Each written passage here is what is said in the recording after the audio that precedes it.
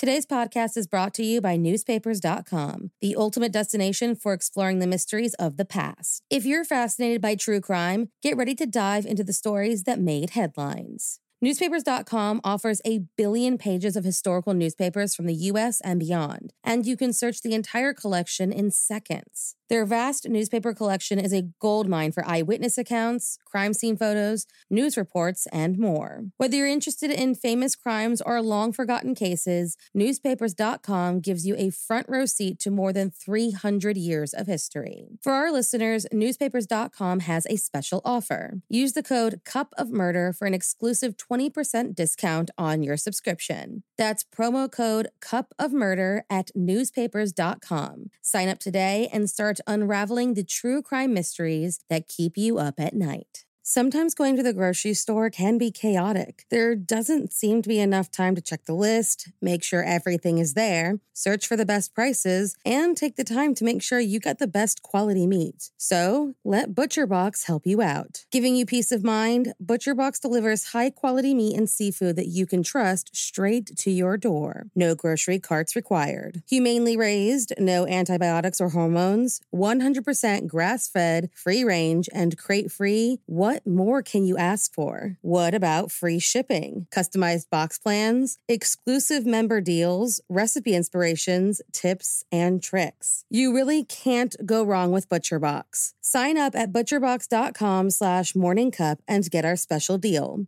ButcherBox is offering our listeners a free for-a-year offer plus an additional $20 off. Choose salmon, chicken breasts, or steak tips free in every order for a year. Sign up today at butcherbox.com/morningcup and use code morningcup to choose your free for-a-year offer plus get $20 off your first order.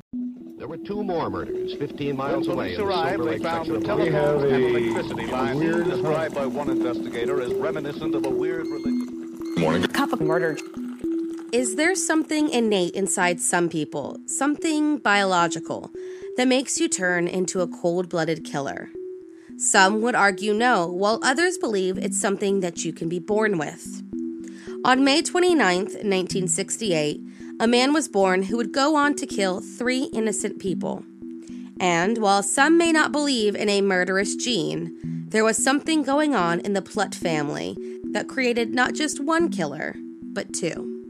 So, if you like your coffee hot but your bones chilled, sit back and start your day with a morning cup of murder. Slovenian serial killer Silvo Plutt was born on May 29, 1968, took his first victim on February 16, 1990. Menjaka Majasic was a former schoolmate of Silvo's, and after he attempted to rape the young girl and she fought him off, he beat her in the head until she was unconscious. Realizing she was still alive and what he had just done, he grabbed a kitchen knife and stabbed the girl to death. Her dismembered body was found under a railway bridge near the Kolpa River. Silvo was caught and brought to trial to be charged with the brutal slaying, for which he was sentenced to just 15 years in prison. Silvo, who was in his early 20s when he entered prison, was released on parole in 2003, just shy of his 15-year sentence. And like most, Silvo was ready to kill again just a few months after he was released. On November 18, 2004, in Aleksinac, Serbia, Silvo Plutt killed 25-year-old Jasmina Dosic.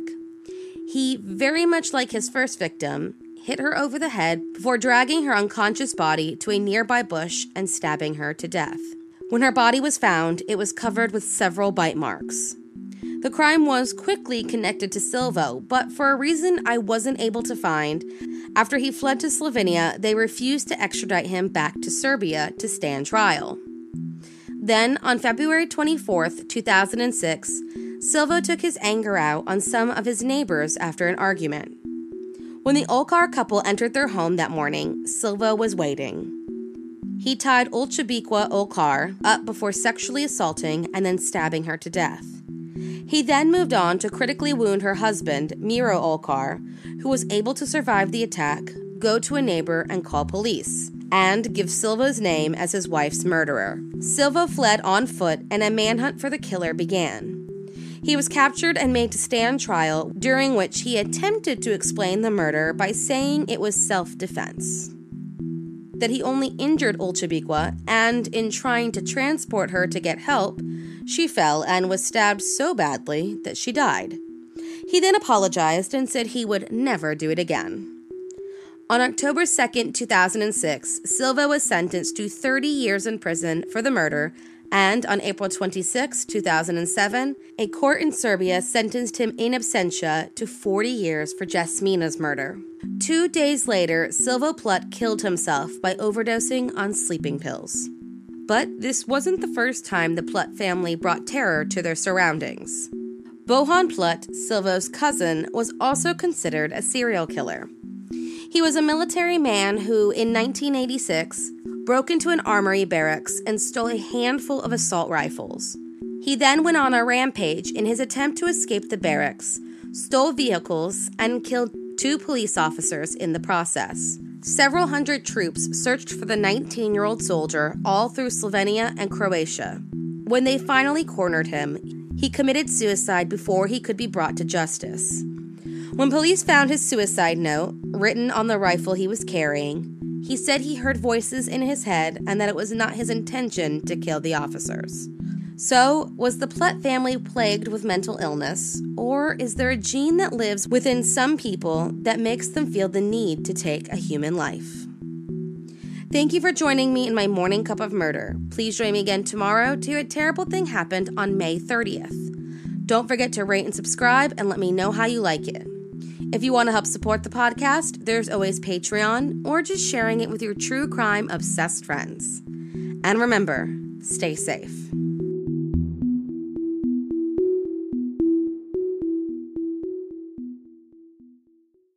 Thank you for listening to Morning Cup of Murder. This is a daily podcast that tells you what happened on this day in true crime history.